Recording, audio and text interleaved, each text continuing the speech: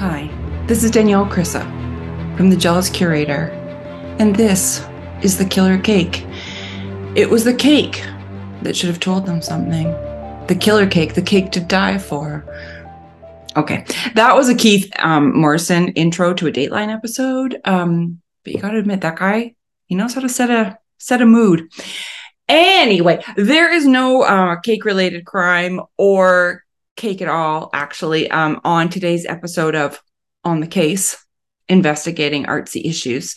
But there is a mystery that needs solving. And the mystery is this. I'm channeling Keith. Must you make art every day and have it be your sole source of income in order to be a real artist? Not just someone with a, quote, cute hobby. Do you prioritize everything else, never leaving a moment for creativity, thus freezing up when the time does arrive? This is the case of everyday troubles. Oh, man. I really could do Dateline. I could. Okay, so first I have to remember to tell all of you that are listening from wherever you download your podcasts, so you can continue to just listen like you always have. But with this new iteration of the podcast, you can also watch too, because Art for Your Ear is now also Art for Your Eye, and I'm on YouTube. Facing My Fears, a video, and so if you go to youtube.com/The Jealous Curator, all one word, you can watch this episode too. If you're over there, or if you're on your way, you will see that I am wearing my deputy badge so that we're sure that all of these art mysteries and injustices are solved.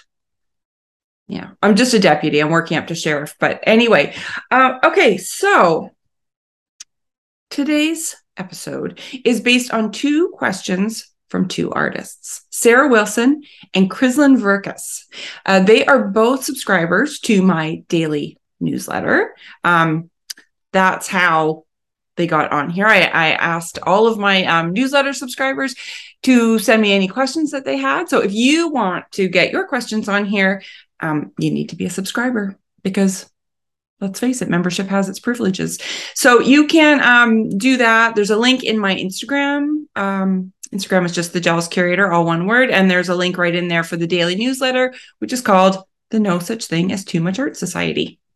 It's only $3 a month, and you get art every day. I mean, that's like one crappy latte a month that you have to give up to be part of this. So do it. Okay.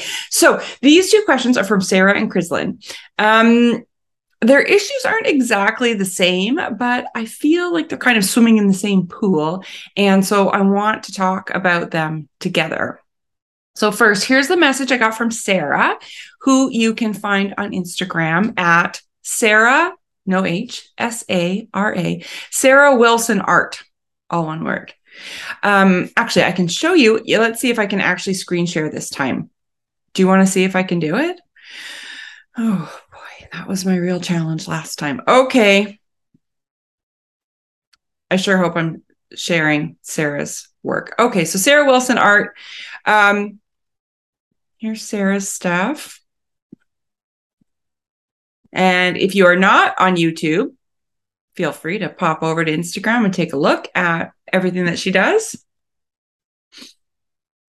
Okay, stop share. I hope it's back to me and my deputy badge. Okay, so this is what Sarah sent me.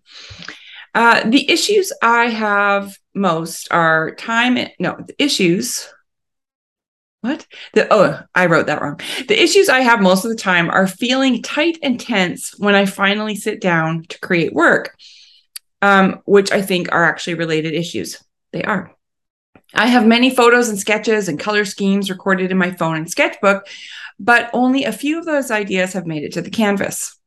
I am an art teacher, and my husband and I own a brewery. So cool. With a group of friends, with one of my responsibilities being that I get to select the artists that display their art in our tap room. I am surrounded by art in my life between the brewery and teaching art to high school students, but wish I would produce more art of my own And hopefully someday I will have enough pieces to be the featured artist in our brewery. I feel so alive and happy when I create, but other than participating in weekly warm-up exercises with my high school students or showing them a sample demonstration, I don't prioritize my own art making.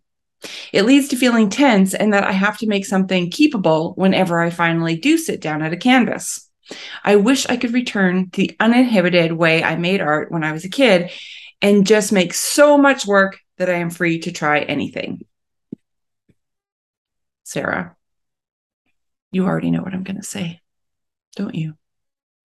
Hang on, I need a sip of my coffee. I can solve mysteries better with coffee. Hang on. Okay, Sarah. First of all, put yourself in the show in the brewery. If you are curating it, put yourself in there. If you feel like you don't have enough work, that's okay. Curate a group show and put in 2 pieces, but put yourself on the freaking wall. Don't hold off on that. Okay. Whew. Sorry for the tough love. Okay. Next, again, what I'm going to say, you got to prioritize, and you already know that, or you wouldn't have written that email. So that just comes to, it's sort of 2 things. One, you have to believe that being an artist and being creative in your own way is important. And I think that you do, again, or you wouldn't have written in and you wouldn't have an Instagram feed filled with stuff that you're doing. So you obviously think it's important. So is it less important than all the other things that you're somehow working into your schedule? That was rhetorical. No, it is just as important, but somehow, some way, so many of us do this. We bump our creativity down on the priority list. I don't know why humans do that. I think we've been told that creativity is fun and frivolous, and you have to do all the other stuff first. And if you have time, if you have 5 minutes, then you can squeak it in. But then you hit the problem where, you're feeling like it needs to be a masterpiece. So scheduling. One of my favorite stories that came from the last iteration of Art for Your Ear podcast was an interview I did with an artist and art professor at the University of Chattanooga, Tennessee. His name is Mark Bradley Shoup. He's an amazing guy. And one of the things he told me that will stay with me forever is that when he talks to his seniors, his 4th year art students that are about to graduate, he will say, okay, how much studio time can you dedicate every week once you graduate? So is that like maybe you're working 3 jobs to pay your rent? And it sounds like you're really busy with the brewery and with teaching high school. So how much time can you realistically commit? Is it 5 hours a week? Is it 20 hours a week? Is it only Saturdays? Is it 15 minutes a day? Whatever that is, figure it out and commit to that amount of time. So if you get home and you're tired and you're like, oh, forget it. Well, you can't. Like, you wouldn't just forget going to school and teaching kids. You go because you're committed. You wouldn't not help with the brewery because you're committed. So you have to have that same kind of commitment to your work. So decide what that time is. Do it. It's kind of amazing. I started doing it because back in the day, I only would go into the studio I'd give myself Saturdays. But if I wasn't in the mood or if other things were going on, I just would skip it. So I've started forcing myself to go in there. And even if I wasn't feeling inspired or I didn't have the right materials or I was grouchy or whatever it is, I would just commit to the 1 hour or 2 hours I had decided on. And I would just tidy the studio, or I would cut out little bits of stuff because I know eventually, I'm going to need this lady's fingers. So I might as well have them cut out and ready to go so that on the day where I get in there and I am feeling creative and I've got this little moth wing, I know that I can already do that. And I'm on my way to an artwork, right? So you might as well procrastinate with purpose. Get in there for your 15 minutes or your hour or whatever you've decided on and get organized, just play around, whatever. So there's that story. Then the other thing I'm going to say is don't be precious. Don't go in there in that hour you've allotted or the 15 minutes you've allotted and expect a masterpiece. It ain't going to happen. And then you'll be really, really frustrated, which is exactly where you are right now. So you need to go in there with a whole bunch of pieces of paper or a bunch of tiny canvases and just play. Now, we are going to come back to this in a second. I think I've given you enough tough love for right now, but don't you worry, I'm coming back. Okay, so this is not an open and shut case, Sarah. So we're going to talk about Chrislin's work and her problems, and we're going to loop back around. And then I have a very special guest coming on to talk about all of this. I don't know if she has a deputy badge, but I do believe that she's got a lot of good thoughts on all of these things. So, okay. So the question from Chrislin, and you can find her at _Crislington. I love that. KRISLING ton Crislington on Instagram. Okay, so I'm just going to try and share my screen and show you her work. Oh, you guys, technology, it's really something. Okay, I really hope that you can see this. Oh, okay, so Crislin. So here is what she's been doing lately. Watercolor, experimenting, work on paper. So you can go check this out. And again, if you're just listening, it's sort of like washy, abstract, colorful. There's bits of gold in the paint. Looks really experimental and fun. And so, yeah, lots of polka dots, bright colors. Go and check her out. So let's get to her letter. She says, my constant questions in the subconscious are related to creativity as a hobby or creativity as a source of income. I haven't studied art in an art academy, but making things with my hand comes from home. My grandmother used to make pretty much all of my clothes when I was little, so crafts run in the family line. Over the years, I have made clothes, taken photos, made cards, textiles, jewelry, and of course, countless drawings and paintings, etc. In my mind's eye, I think it would be a dream come true to create all day. I hear that. Every day, all day, and work from a home studio. Then again, I don't see myself as much of an entrepreneur. I also have my concerns about creating more things for environmental reasons. Yes, too many questions and too many obstacles. I shall try to rephrase my main question. How does one know if their creativity is a hobby, or is it something bigger when shared with the world could become a source of income and therefore an everyday job? Okay, first, let's not jump right over the environmental issue that you brought up. I totally get that. I have thought that many, many times as I'm buying more canvases or more panels or whatever it is to add to the pile I already have in my studio. And I think a suggestion for that is, since you work with so many materials already, that amazing list that you shared, maybe from here on out, or you start experimenting and playing, you could make your work from found or repurposed things. So reuse old textiles, make new jewelry out of old jewelry. Maybe your paintings happen on top of thrift shop paintings or on top of fabric that you find at a thrift shop, things that you can reuse, but in your own way. And then you'd be, handling the environmental issues that you're having with creating more work. And then that won't be an excuse, because you'll actually feel good that you're not buying new stuff. You're just repurposing. And it will get you maybe closer to making every day, which is what you want. But now we have to get into the whole hobby versus sole income extravaganza.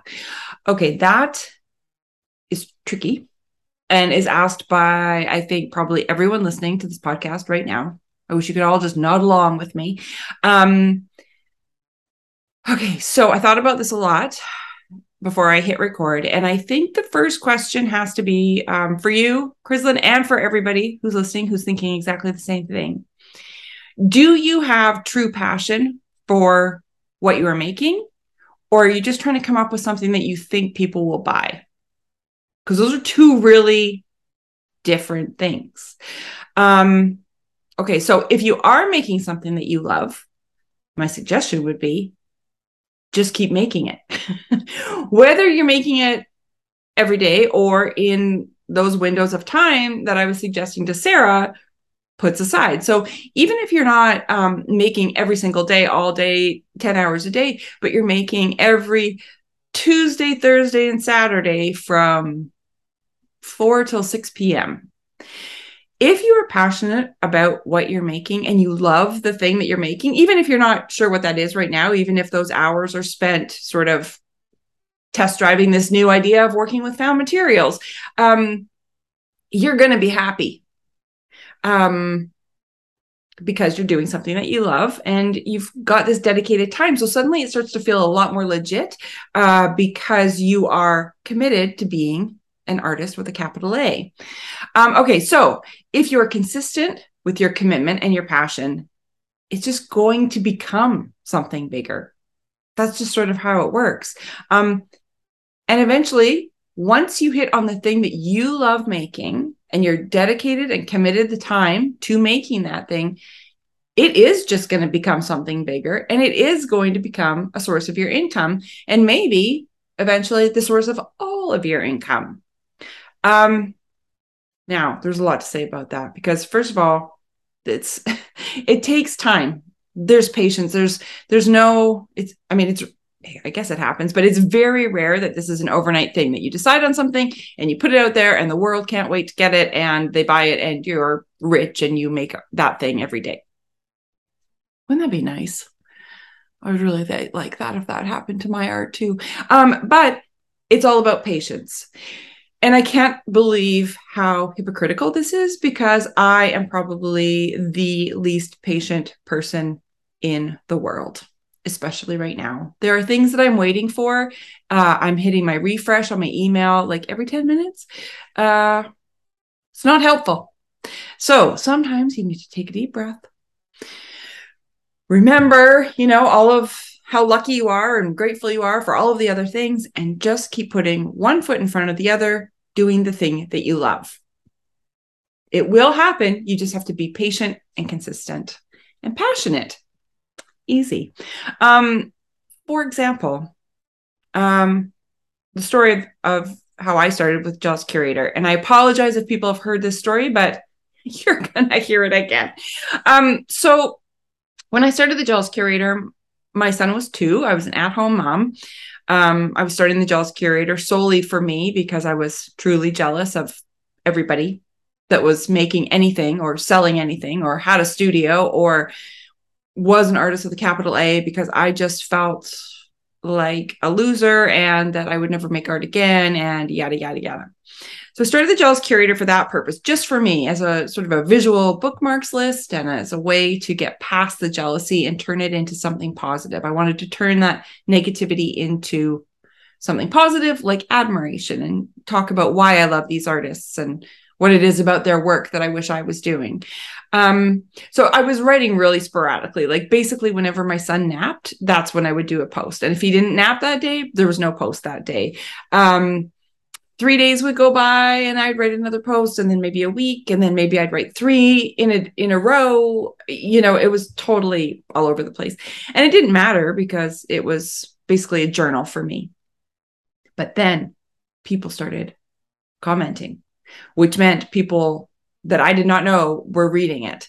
And suddenly all of my years of being a creative director and advertising and all of my, before Charlie life, before mom life, I was like, oh, I must be organized and scheduled. And so I started to be really consistent, and I would write one post every day and I scheduled it and it would go up at 1 p.m.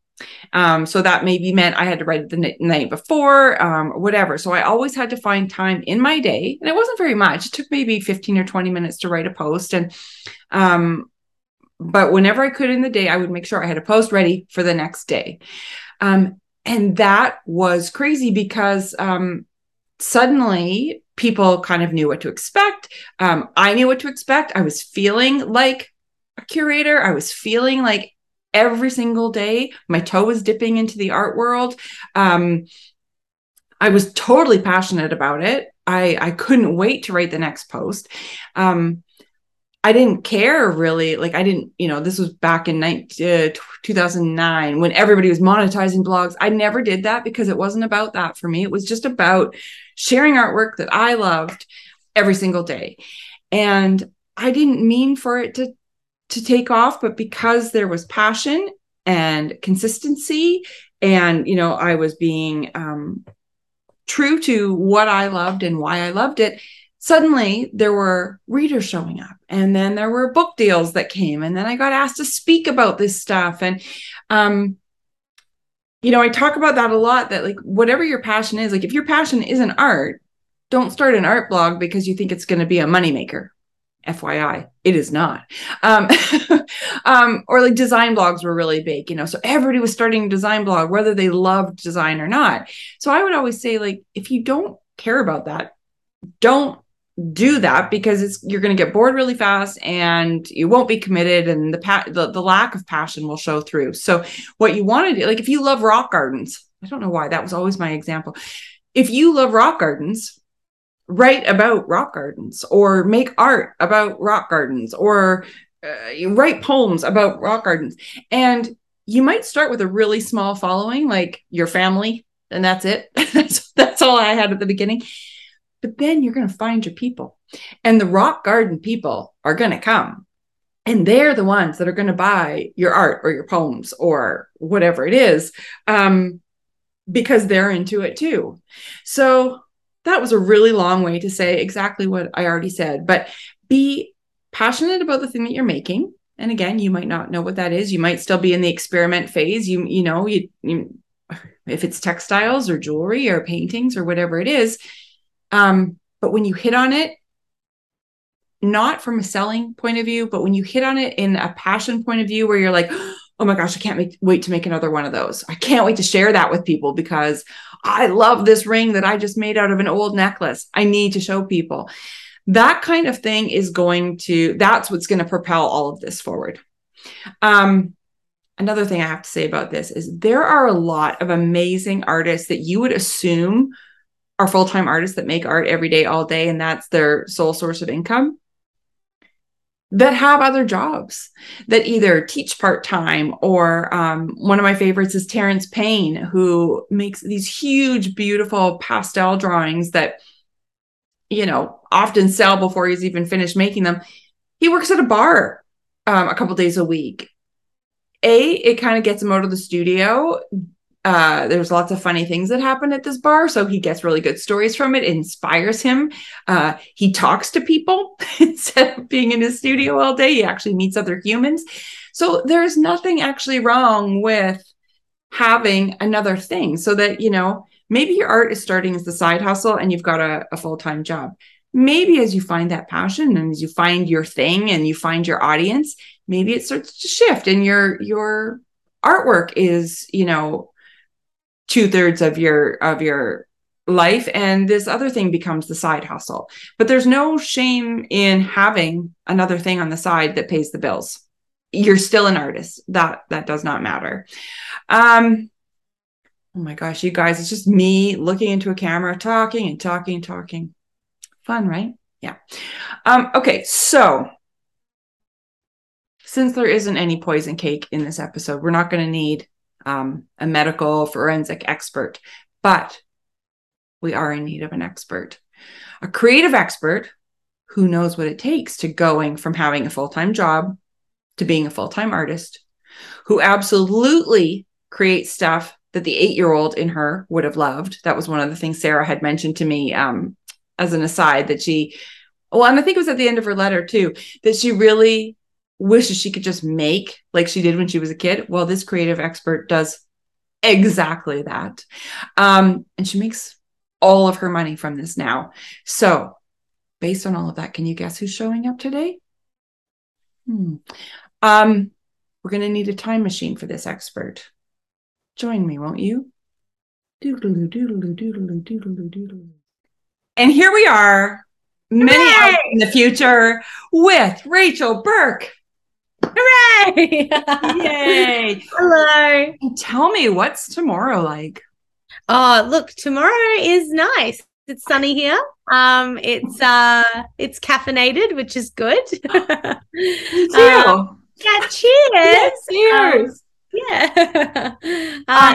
First of all, I have to say your earrings are fantastic. Did you make those? I saw somebody you were with wearing cherry ones. Yes. I've been doing some more flower earrings, and I made these little tulip dingles. So, Yep. Ever talented.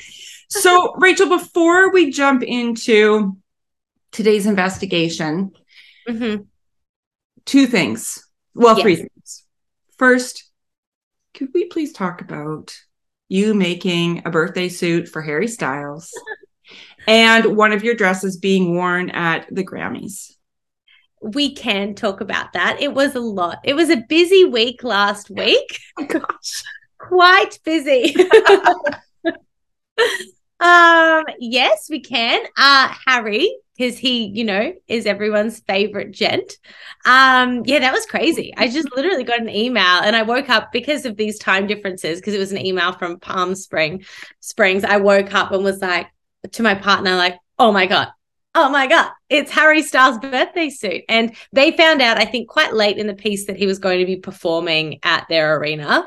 And it was going to coincide with his birthday, and they were super excited. So, they wanted to make him a special thing. And there was some chatter about it being potentially worn on stage, which made me extremely excited and very stressed. I feel like those emotions run side by side for me, because I couldn't bear the wondering. It didn't happen, so it was okay.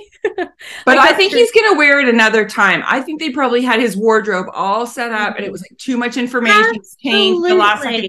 But he's going to wear it. And that's what I figure. I'm surrounded by lawyers, so they're always giving me their legal opinion. And I don't, they haven't said anything about this, but my sister-in-law, who is a lawyer, looked into the Gucci contract, and that stuff is airtight. So I don't know whether I would see it on stage in some time, but I did receive word that he received it and he was elated, and so was his team. Those were the words, or maybe it was ecstatic. Any of them I took, and I actually think that could even be cooler. He's just going to have that jacket and his whole suit for his own personal usage. What great tidings he's going to have. Elated or ecstatic, whatever. Something that starts with E is great. And so what was it, a jacket, a vest, and pants, or a skirt? Or what was it? It was all those things. It was, a jacket that was made. It was super cool because the jacket itself had already been made. And when they were like, we want this birthday suit, I pitched them this idea because for Fashion Week, I'd made this really long jacket made out of upcycled tinsel that my Instagram followers had sent in last year. And this was a favorite piece. And I said to them, like, what if we made matching pants and then a matching vest so that he could, outfit it any way that he desires. Sure. And then I had to make the train, because it's like a 3-meter long train, detachable, which was much more work than I anticipated when I was offering all these things. And then I just sent it off and kind of, I'll be honest, forgot about it a little bit. I didn't want to. I didn't want to think about it. What was the time difference there? Like, how long did you have to do it, and B, how long was it between you sending it and the event? Well, gosh, the deadlines on this stuff are always so short. I think I got this engagement at the beginning of January, and then I had like 2 weeks to make it after I had literally had to wait for Harry's measurements, which was very exciting. Get those, and then so surreal. And then as soon as I had that, it was like, go. And, there's lots of little things like to do with it as well. It's like not just to make the clothes, then you have to make really nice packaging and make it all look great. Which you had your label inside that said that it was yeah. And they had real clear specifications about what they wanted in the label. And so I dusted off the cricket.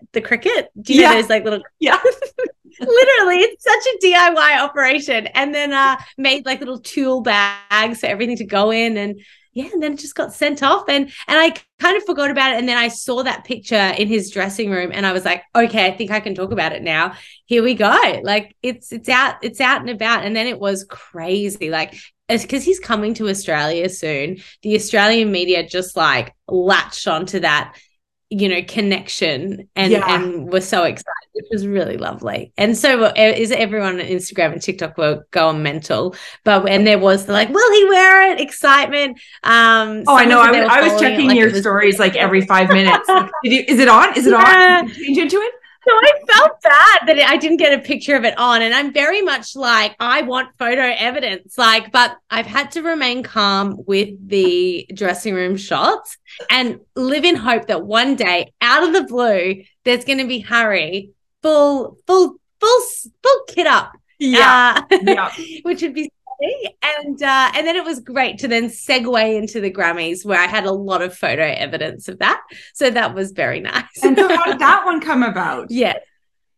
So that was, again, the crazy world of Instagram. I got a DM from Alicia Gaddis, who was like, oh, I really like your work. Would you be interested in working on my Grammys dress? And straight away I was like, heck yes. Just like a dream. And I am a home sewer. Like, let's be real. Like, as much as I'm like designing and doing stuff, I'm in like the suburbs of Brisbane. So I love that crazy contrast of like just in my little studio, which we're renovating. So it's a hodgepodge. And then going to like Hollywood to LA, it's crazy. It's crazy. It's amazing. Yeah. So she kind of referenced design, and we brought it to life. Yeah. And she's Australian, right? But lives in LA?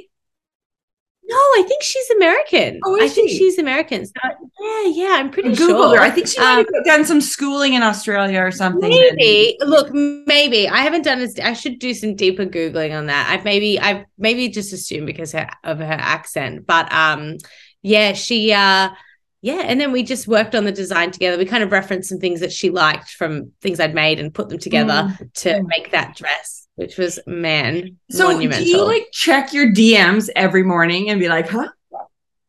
I am across the DMs. Yes, which is why I'm always running at such a manic frequency, because I'm always a little bit excited of like, what's going to be in the email today? Like, what's coming?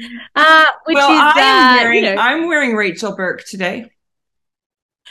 Stunning. Where is it? Gorgeous. My chips pin. Chips. Because I love chips. Divine. So I have my deputy badge on for the crime solving, but then I was like, Rachel's coming. I need my pin. I put pom-poms in my hair. Stunning. Yeah. And I even have one of my favorite painters actually on my Instagram right this second, Megan Hildebrand, made me some pom-pom earrings. I love those. They are good. I think I should put them on. I was on brand. Overkill. I've got, but I mean, look at your studio. No, it's just enough. Okay, I got to catch up. More is more. Okay. Yeah, the studio is zany. Okay, we've covered that crazy stuff. Now let's talk about quickly, because one of the questions is about both questions totally pertain to you, which is why you're our expert today. But can you tell us your story from having a job to deciding that you were gonna do this full time? Yes. Yeah, I'll give you the true microwave version. Was very set on being a musical theatre star. Went to musical theatre school. Not for me. Very much as I've heard your art journey, very similar to that experience for me in a musical theatre way. Dropped out after a year, and then was just working retail, and very much like, what am I going to do with the rest of my life? I will never love anything as much as I loved performing. But the more I thought about it, I was like, that's not true. You do love making your costumes. And I just loved like making dresses for friends and things. Like really quickly, we'd like throw something together and go out on the town. And I loved that process. So I decided to start a blog when blogs were really happening. I was just working retail. And then for like a year, it really escalated. I was like, I'm going to make a dress a day for a year and keep a blog about it. I didn't have too many other commitments. Like I was sewing in my parents' garage. They were very kind, gave me that location. And it really like took off. And people, I got some really good feedback on what I was making on this little blog. Got some good media and press around what I was doing. Was raising money for charity with it as well, which was great. I would like sell the dresses and auction them off because I acknowledged I was learning and these were maybe imperfect things that could do something good. And then from there, the popularity, I guess, of the designs meant I could start a little label. And then that would sell out in a little shop that I stocked in Brisbane. So they offered me the role of being a designer. And then I did that. And that I went into the fashion world and did that for 7 years. But you weren't getting to do your stuff really, right? You were creative directing. No, I was like, I was like head of women's wear design. And that's when I realized, though, through doing that, it all seemed really exciting because I was feeling really legit and having a fancy job. But I was like, this is not me. Like I'm working out the formula of how to make this commercial stuff. And I find it interesting, but it's not this. Like I was doing streetwear for kids or like teenagers. And so I would literally like race home at night and just like, I just had this need to be doing this stuff that's behind me on the sidelines. And I would just stay up till like 2 a.m. making stuff. And I started kind of living this double life. Like I was a crafty Batman where I would like go to work in like a black leather skirt and a Nike t-shirt. And then I'd come home and be like, queen of the desert, just reveling in color and just really this like really classic. I guess it was such a contrast of worlds. And then it was very funny because it started this little double life started gaining this momentum and popularity. And obviously people in my work were on social media and were like, what are you doing over there? Sort of thing. And it was fine to do side by side for a time. I ended up working that job where they were really parallel for 5 years. And then an opportunity came along where I was like, are we going to do this? Are we going to, it paid like a little good sum that I was like, I feel like I can financially feel calm about focusing on a year of my own work. Looking back, gosh, it was actually a really small amount of money, but it was still enough. It sounded like a lot at the time to be your like, plan was like, well, I'll give it a shot for a year. And if it doesn't fly, then I can go get another job or whatever. Absolutely. Yeah. And I was like, no one can take away my resume. Like I've now got that experience. I can always go back. The safety net is that job is, and that experience is not going to go away. But what might go away is this fire and this little spark and this time of exploration. And now that I'm a parent too, I realize how valuable that was because that time that I had was so precious, that, unencumbered time of just, if that's the right word, of being able to just kind of freely be tired and work away and explore. Yeah. And I just kind of followed each little stepping stone along the way. And it was each little tiny leap that then led to going out on my own and doing all this stuff, making Harry Styles' birthday suit. I just think it's so funny, honestly. It is hilarious. What are you doing? Yes. It's hilarious / awesome. Okay, see, this is why this is so perfect. Okay, so I sent these to you ahead of time, but I'm just going to read them again for everyone to hear. So the first question, I sort of took her main thought. This is Sarah. She says, I feel so alive and happy when I create. But other than participating in weekly warm-up exercises with my high school art students or showing them a sample demonstration, I don't prioritize my own art making. It leads to feeling tense and that I have to make something keepable whenever I finally sit down at a canvas. I wish I could return to the uninhibited way I made art when I was a kid and just make so much work that I am free to try anything. Okay, so that's Sarah. And then Chrislyn says, and we can discuss them separately, but so she says, how does one know if their creativity is a hobby or is it something bigger and when shared with the world could become a source of income and therefore an everyday life? And she's from a long line of crafters, so I thought this would be good. So do you want to talk about one and then the other or both kind of together? Oh, we could do one and then the other, even though you're Okay. right. They're very connected Yeah. in their vibe. I love I don't know who I heard say this, but the hobby versus jobby I thing. know. I I almost like called that this hobbies episode. and jobby. Yeah. What do we do? The hobbies or the jobbies? It's really hard, but no, I have a sensible response. Sure, let's tackle them in parts. We can talk about the first one because I think that will link into the next. Okay. Um, yeah. So yeah, not prioritizing her work. She's an art teacher, doesn't prioritize her time. She also owns a brewery. I didn't tell you this part. Oh She owns a wow. brewery with Okay. her husband and some friends. She Mhm. curates the art wall in the brewery, Okay. but has never put Yes. herself up there. Oh, Anywho, okay. Prime opportunity, but yeah, okay. I already gave her Yeah, tough I love was for that. And so, yeah, yes. so she wishes she could return to the way she made when she was a kid and just go for it and blah, blah, blah. So there, your thought. Yeah, the first thing that struck me from that was like the concept of keepable, like what it'd be really interesting to know, like what that means to her. Is like keepable something that she wants to keep forever, or is it something that she wants someone to buy? You know what I mean? Because I feel like I think it's the that second. I think it's that she thinks it's yeah, good enough to hang on the brewery wall. I think that's what she means by right. keepable. Yeah, yeah. And I guess yeah, the first thing, and I encounter this a lot too still with my work, is that they're like entering into a creative space of play is really difficult when you have this like commercial cloud hovering over you, like this pressure to sell the work.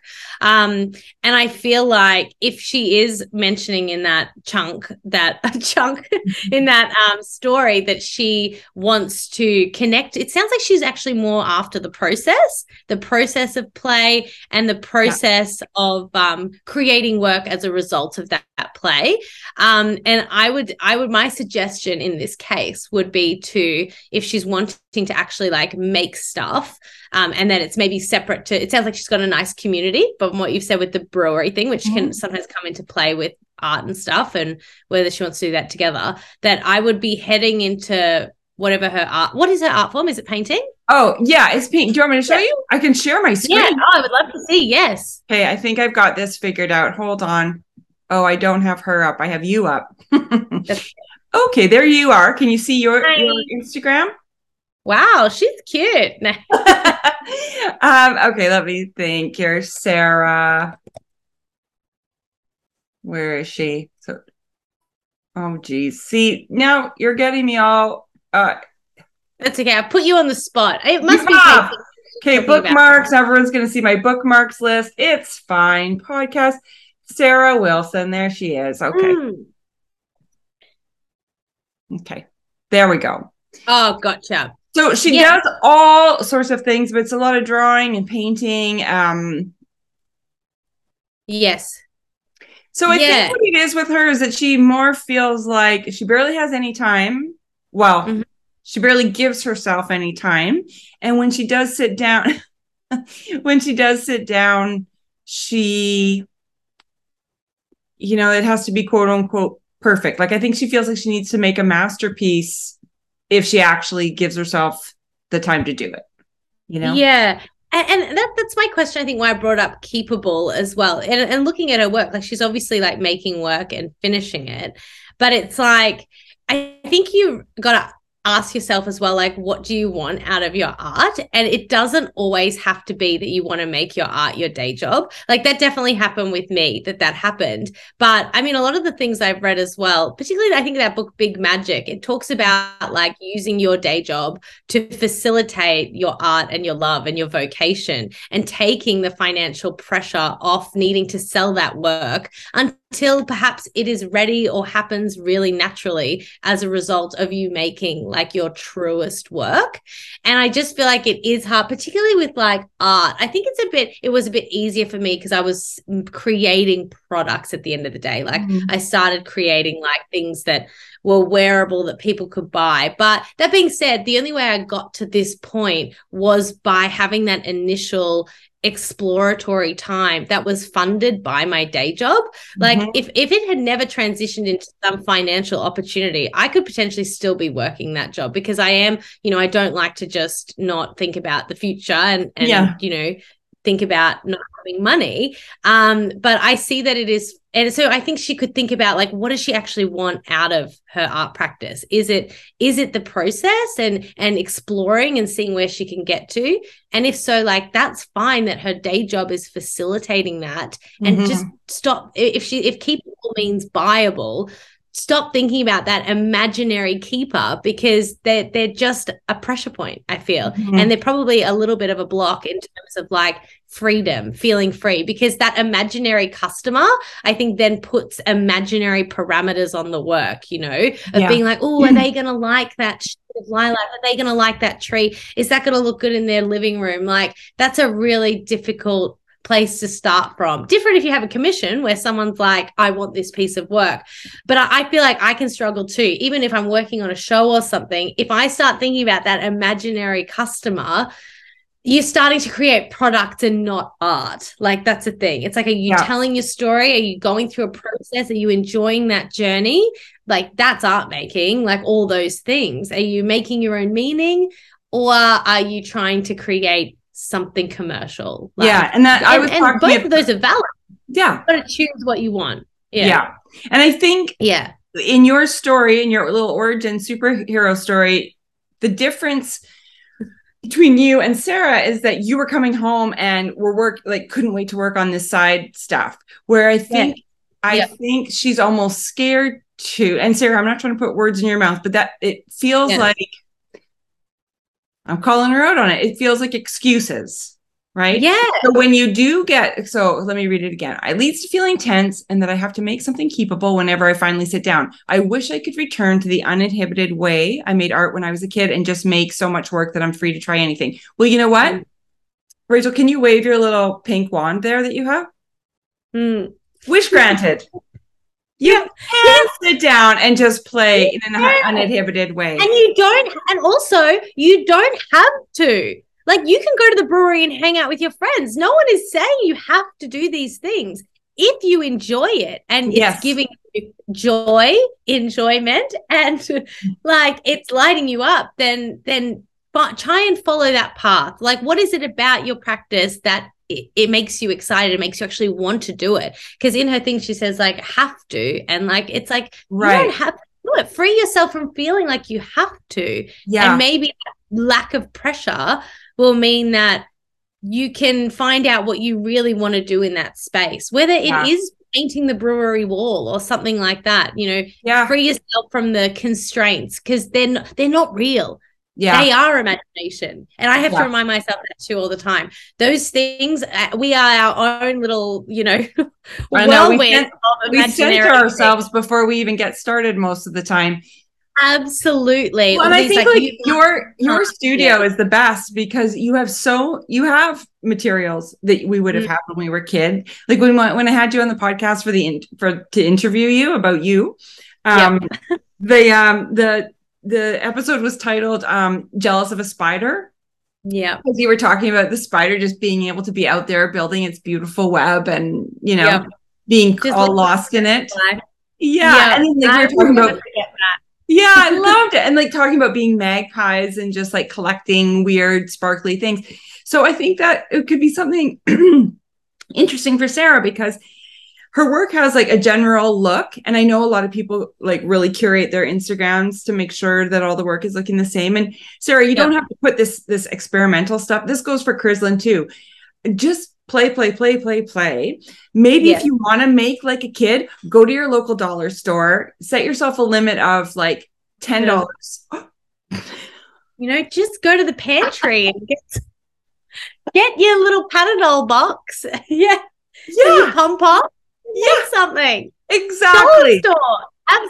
Lower the stakes, you know? Yes, lower the stakes, because when she said, whenever I finally sit down at a canvas, that was a trigger for me, because I used to buy canvases like they were going out of style. And like, I still have some of them blank from years ago, because I panicked that it's so perfect and it was expensive. And so now whatever I do has to be keepable, or has to be good, or has to be it has to come out of my head the way that I planned, or it's a failure. So if you Yeah. lower the stakes and like work on just paper, or work on a paper plate, or like what Rachel does, like grab some old shoes that you haven't worn in a year and bedazzle the shit out of them, you know? Yeah. Why Yeah. not? Yeah, because that's the thing. Canvases, what are they? They're like a box, and you're having to fit into this thing. And there's all this. It's like MoMA on a canvas. Like you're imagining where it's going and how good it's going to be, and all, like there's so much pressure. And it's like let's just bring it down and focus on what you want to do, which is the process. And like you're saying, just the play and have fun with it. Yeah, yeah, Yeah. yeah. And just We yeah, didn't and you think have about. all those good creative prompts and things, just that sort of stuff. Yeah, I know. I was Yeah. actually thinking, at the end of this, I'm going to give, once we've said goodbye and send you back to the future pod that you live in. I'm going to give a little assignment, and I'm going to take a break in between this so I can go and grab a couple, because I do have some childhood ones that are really fun, that get you to explore like the stuff, like make you remember what you loved as a kid and give that a whirl. So I'm going to do that. Okay. So, last question, and then I'm going to let you go.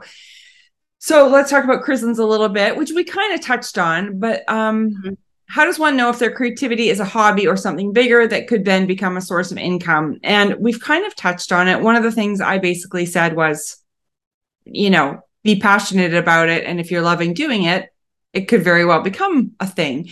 But how do you see it? Or Well, yeah, again, I would just be like, if you're at that point where your work is ready to sell, like you kind of know because you're getting inquiries about that work. I feel like you're either right. getting inquiries or you're testing it by taking it to a market. And all my advice with this stuff is always like, keep the stakes really low and progress incrementally. So it's not like, oh, I've got these paintings, I need to open a shop tomorrow. Like Yeah. allow it to be incremental. And also like ask yourself if that's something that you want to do. Do you want to turn your hobby into a jobby? Because there are ramifications of that, like in terms of like pressure, and sometimes the work does have to become more commercial, and you might find that you're painting, I don't know, let's say pink sheep, and everyone really loves pink sheep, and suddenly that's all they want you to do, and that's what sells really well. Are you happy to create sellable work as opposed to like the next source of inspiration, and how you're going to juggle exploration with now a business? Like there's a lot to think about there. That's why I'm always like, feel okay to start incrementally. Like maybe just start by selling on social media if people are interested, and sending you DMs, and then maybe start an Etsy if there's room for growth there. And always be checking in with yourself of like, am I happy with this? Do we like what we're doing? Do I want to change up the work? Like there's a lot of, I think, check-in points with yourself to be like, how am I feeling about this? Do I want to quit the day job? Can I support myself like that? And then will that take away the fun of the work, or will it be totally fine? Like there's a lot. I feel like there's a lot of fantasy that comes as well with like just having a creative business, but there are still a lot of like things that come into it that aren't a fantasy. It is a lot of insane hard work, and the buck stops with you, sort of thing. Yeah. And someone's not going to pay your superannuation for you. You have to do that. Yeah. When I was saying, I said at the beginning, with my take was sort of that there's a lot of really amazing artists who you would assume are full-time artists who actually have jobs on the side, that maybe started as their full-time with their creative side hustle, and then the side hustle took over, but they kept like 2/3 art, 1/3 other job or whatever. Yes, and I think that I feel like that's a really like great point, is that when it happens really naturally like that, and when it feels right, it's probably because it is right. But I really love day jobs funding like these passions and things, because I do honestly think that, and maybe it's because it's biased because that's what happened with me, but it does allow the work to be a bit more true, because you don't have the pressure of paying like your mortgage with your art and how much work you have to make to actually make that happen.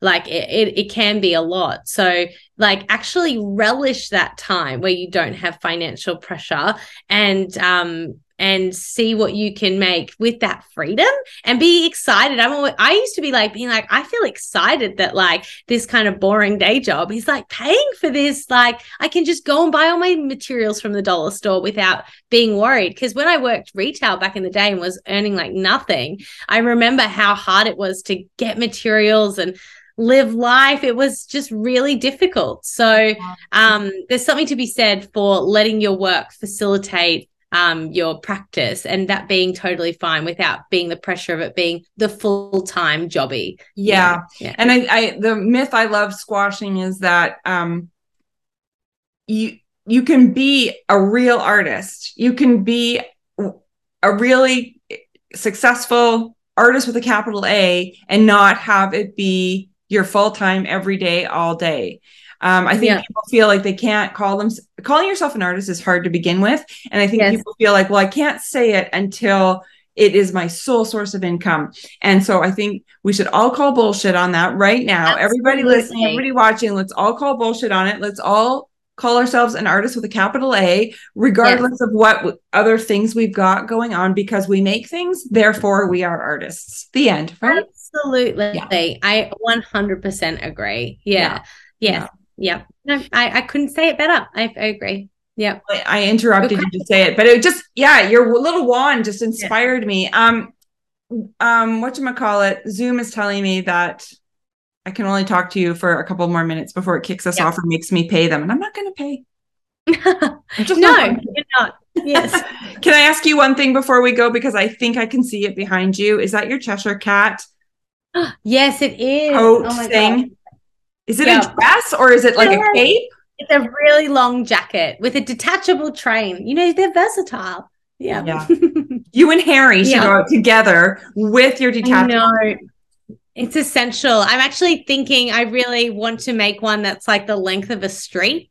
Like that's just so long, like that it's silly. But see, again, play. I can't sell that potentially. You know, we're going to have a play around with it. Yeah, even you gotta play. Hobby coats in my jobby. Yeah, exactly. I think hobbies and jobbies all together are the magic of being creative people. I agree. Well, I will send you back into the future that is Australia. Thank you so much for your thoughts and insights and hilariousness and stories. And I think this weekend we should all glue a pom-pom onto something for you. Yes. Yeah. Get your cereal box and turn it into a tiny handbag. That will solve all your problems. Yeah. I love it. Thank you so much. And I'll see you on Instagram. See you on the internet. Okay. Bye. Okay. We're back in the present.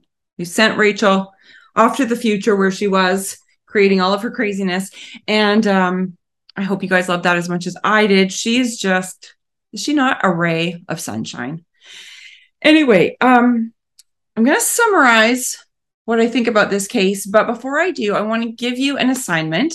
I think this is for both of our people with their questions today, Sarah and Crislin, about passion and hobbies and how to pick and how to play and make the things that are going to resonate with you, but also resonate with possible buyers or however you want to approach your creativity. So this is not meant to be a hard sell, but this is my book, Big Important Art book, now with women, because I had way too many big important art books that had no women in them. So I wrote this a few years ago.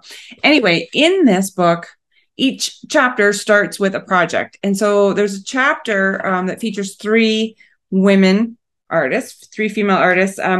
And this chapter is called Capture Childhood, because all of them do in their work, these women. So here's the project. Ready?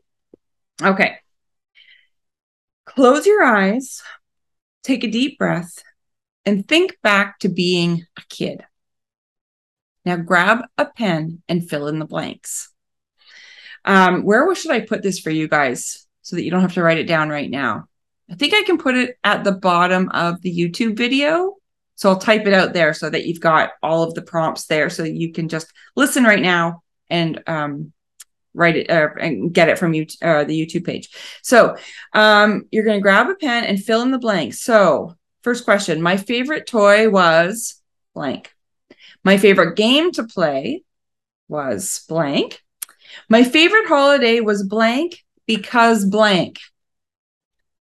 My bedroom looked like blank. So really describe that one. My bedroom, fun fact, had a shag carpet on the wall. Yeah, I thought my friends thought it was the coolest thing. I thought it was the coolest thing. It was multicolored as well. So try and imagine that. Next question. I would have eaten blank every day if I was allowed. My best friend's name was blank. I loved watching and then list out any TV or TV show, movie, cartoon, whatever you watched on repeat. My favorite piece of clothing was blank. Again, spoiler alert, mine had a rainbow on it. And the final one, I had, or I wish I had, a pet blank. What kind of pet? Named blank. So I always wanted a rabbit. My mom would never buy me one. She said that they were too stinky. Anyway, every Easter, I still kind of hope somebody buys me a bunny, but I guess that's not very ethical. Anyway, so what you're going to do once you have filled all of that out, and again, I'll put it on YouTube so you don't have to remember any of it right now. Once you have that list, create a small series based on being, yes, small. Cut pieces of paper into 5 by 5 inch squares, or use Post-it notes if you like, and make one drawing, collage, or painting for each of the answers above. Once finished, hang them in a lovely 3 by 3 inch grid or in a gallery cluster. Voila, childhood captured. Actually, you could even put them on the fridge with magnets. Oh, I loved it when my art got put on the fridge. So, it just kind of challenges you to think about being a kid, but more importantly, let go of all of the rules that we put on ourselves as we get older, and all of the boxes we put ourselves in, like Rachel was saying, like, oh, what if they, quote unquote, they, the buyers, the collectors, the Instagram viewers, whatever, what if they don't like lilac? What if they don't like pom-poms? What if they don't like, who cares? What do you like? And when you were a kid, you didn't really care. You just, if you were really into blue, well, then that everything you wore was blue. Your room was blue. So we have to kind of remember to go back to that when we're feeling stuck, or like in Chrislam, in your case, when you're like trying to decide which of your hobbies might become your jobby. Before it can become your jobby, you need to know which of those many things, textiles, jewelry, painting, whatever it might be, which thing is going to fuel you the way you were fueled when you were 6. Because like Rachel was saying, that's what's going to keep you motivated to keep showing up. Sarah, after you've been at the brewery or after you've been at teaching art all day at school, what's going to fuel you to go into your little spare room or your garage or your dining room table to make that work? If you're not really inspired and passionate and excited and feeling like a 6-year-old, it's going to be really easy to turn on Netflix instead, right? I'm right. You guys know it. Okay, so I just want to wrap up this case because I think we're very close to it being solved. So my 3 takeaways. Number 1, make time. Even if it's 15 minutes a day or it's just Monday, Wednesday, Thursday night, whatever it is, put it in your schedule, actually put it in your calendar and be committed to those time slots. And you know what? If after a week or 2, you're not able to do those time slots, it doesn't mean you failed. It means those time slots aren't working. So don't just ignore me and toss out all of this brilliant advice. Rearrange your schedule. I used to have a friend that would get up at 5 a.m. and make until 7 a.m. before she had to get her girls up for school. So I thought, oh, that's brilliant. I'm going to try it. When Charlie was there, and they were friends with Charlie. So I thought when he was little, I was like, I'll do that too. Oh my Lord. Me at 5 a.m. is a terrible, terrible thing. I wasn't creative at all. So working from 5 till 7 every morning did not work for me. What I realized was I'm more of a night owl. So I would work after I put Charlie to bed. So from 9 till 11 or 9 till midnight was actually a much more creative time for me that fit into my day. So, yeah, all that to say, don't toss it out the first attempt if your schedule doesn't work. Number 2.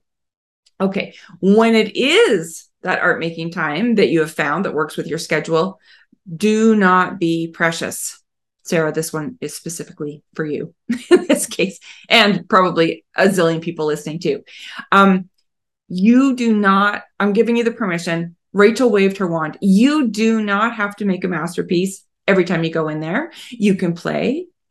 You can make a lot of crap.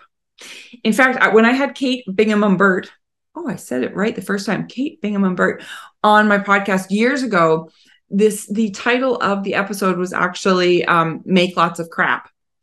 And it's so true, because for every, like, I forget the numbers, but what she said, like for 100 things that you make, one of them will be great, and you're never going to walk in, sit down and make that one great thing without making the 99 that get you to the finish line, right? So be okay with making crap. Flip things over, do it on the back. Don't worry if you're like, oh God, what if I flip it over and I do something amazing on the back of this and now it's a masterpiece with crap on the back? How do I sell that? Sarah, I already know you're thinking all that. Get rid of all that thinking, flip it over, play. That side doesn't work out either. Cool. Come back to it on your next studio chunk of time. Cut it into slices. Try it, making it into a collage.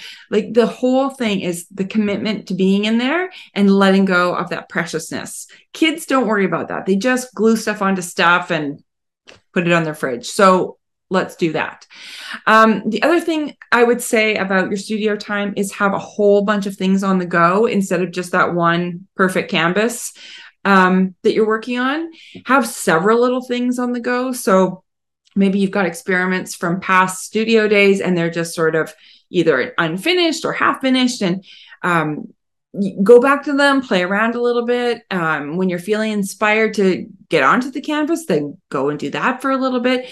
But if it's this like holier than thou canvas and it's all your focus and it's the only thing going, you can't help but get precious about it. So we got to dismantle that a little bit. So having a bunch of little projects going at the same time in all different mediums, or, maybe you've got one from the kids shelf and you've got one from the portfolio that you're trying to build, have a bunch of stuff going on. Okay. So in both of the situations of the hard case that got sent in today, both of you, and everybody again listening, I want you to think about these things like the rungs on a ladder. Making art a full-time endeavor, or making one final piece that you absolutely love. Both of these things take time and they take lots and lots of steps. So if you think about a ladder, like, you can't go from the ground to the top of the ladder in one jump. Like, you will fall and probably break your back. It just doesn't work like that, right? You have to take one step onto the first rung, another step, another step, another step, another step, until you reach the top. So that's what you have to sort of think about, all of these creative endeavors, or anything, actually, any goal that you have. Realize that taking your time and going step by step, and, maybe every now and then you take a step back down on the ladder, but you're still on the ladder. And next time you'll go up another one, and you'll go up another one. I think when we set ourselves up to decide that we're going to go right from the ground to the top of the ladder, we kind of set ourselves up for disappointment. So if you're ever feeling like that, just, picture the ladder, imagine where you are on it, and know that you've got a few more rungs to go, or that, you're a lot further away from the ground than you used to be, and just keep on going. And that, my friends, I think the badge is shining in the light. Oh, there it is. I'm going to call that case solved. I will be back in 2 weeks with a brand new case and a brand new creative expert to weigh in on the questions. Again, if you'd like to submit a question, they come from people who are subscribed to my newsletter. So if you want to subscribe or you are subscribed, just send me an email and let me know your question. And if you're not subscribed, you can just go to my Instagram, which is just the Jaws Curator on Instagram, all one word. And you'll see in my bio links, and I'll put it in the YouTube bio links or the YouTube links as well, a direct link to where you can sign up if you would like to. All right. Until then, have fun, make lots of stuff, don't be precious, and I will see you soon.